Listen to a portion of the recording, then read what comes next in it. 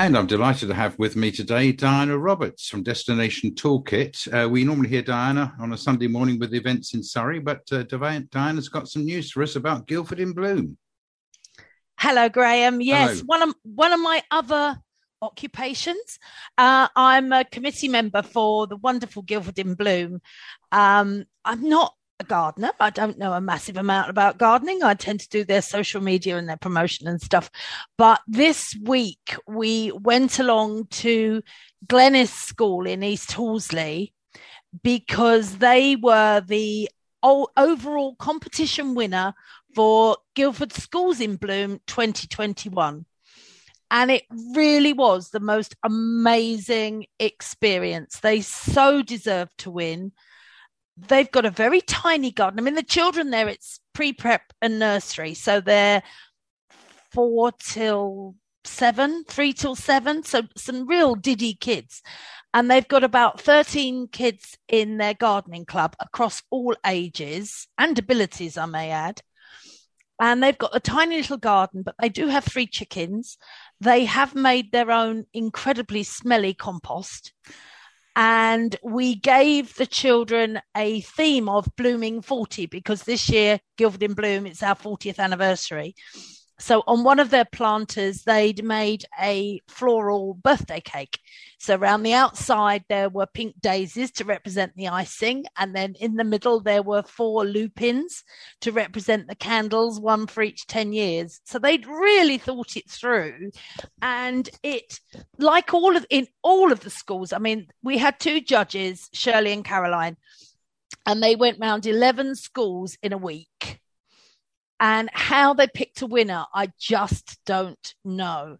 Because you can go to the Guildford in Bloom YouTube channel and the award ceremony, or the virtual award ceremony is on there.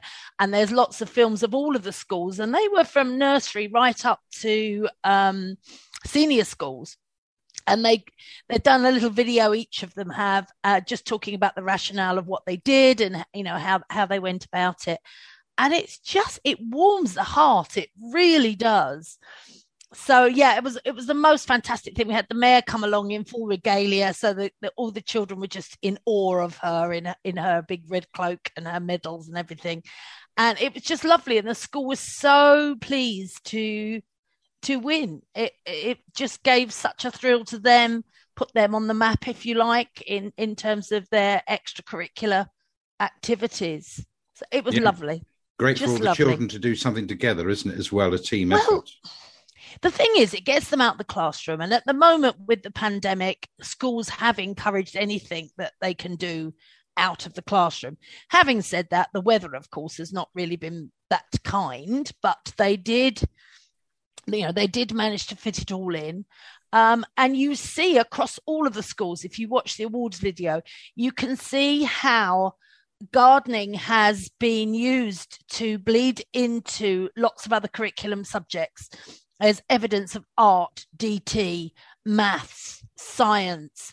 And of course, now we have a group of children who know that carrots don't just come from Tesco's. Indeed, yes. Which is it's so lovely that their knowledge and enthusiasm was almost embarrassing. They knew more than I did. I mean, they were just incredible and really took it very, very seriously. I mean, the little ones like watering and weeding, the larger ones, you know, the bigger kids took even more interest in it. And they grew things they could eat. They grew for colour.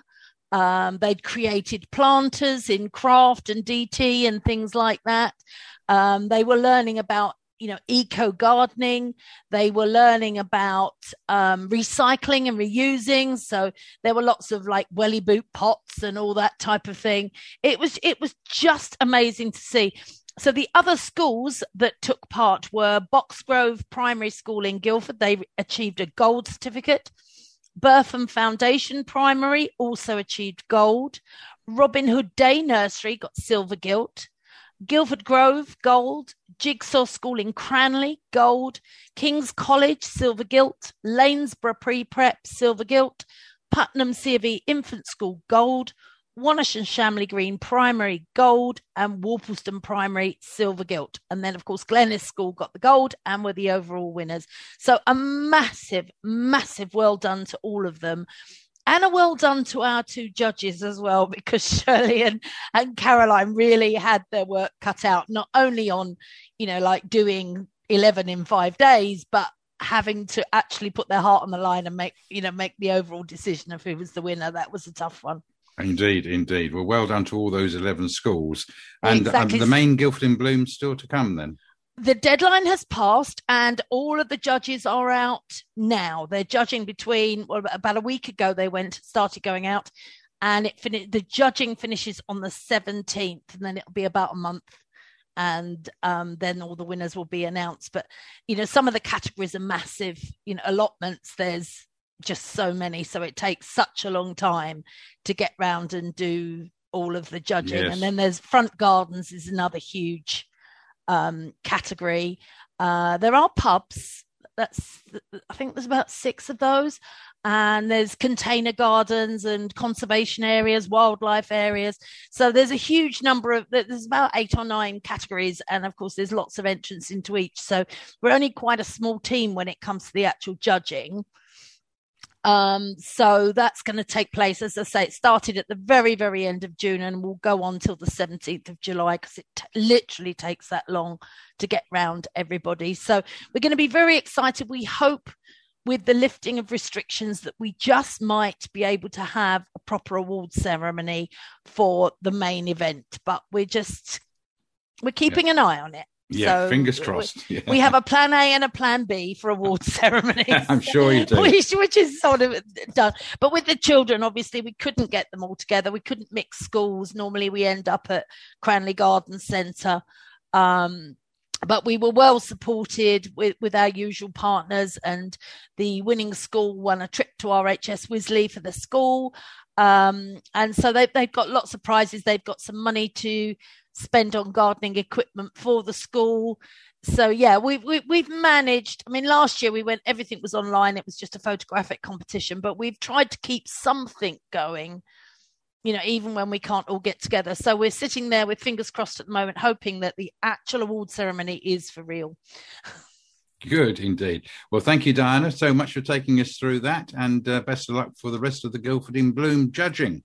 Thank you very much. And that was Diana Roberts there from Destination Toolkit.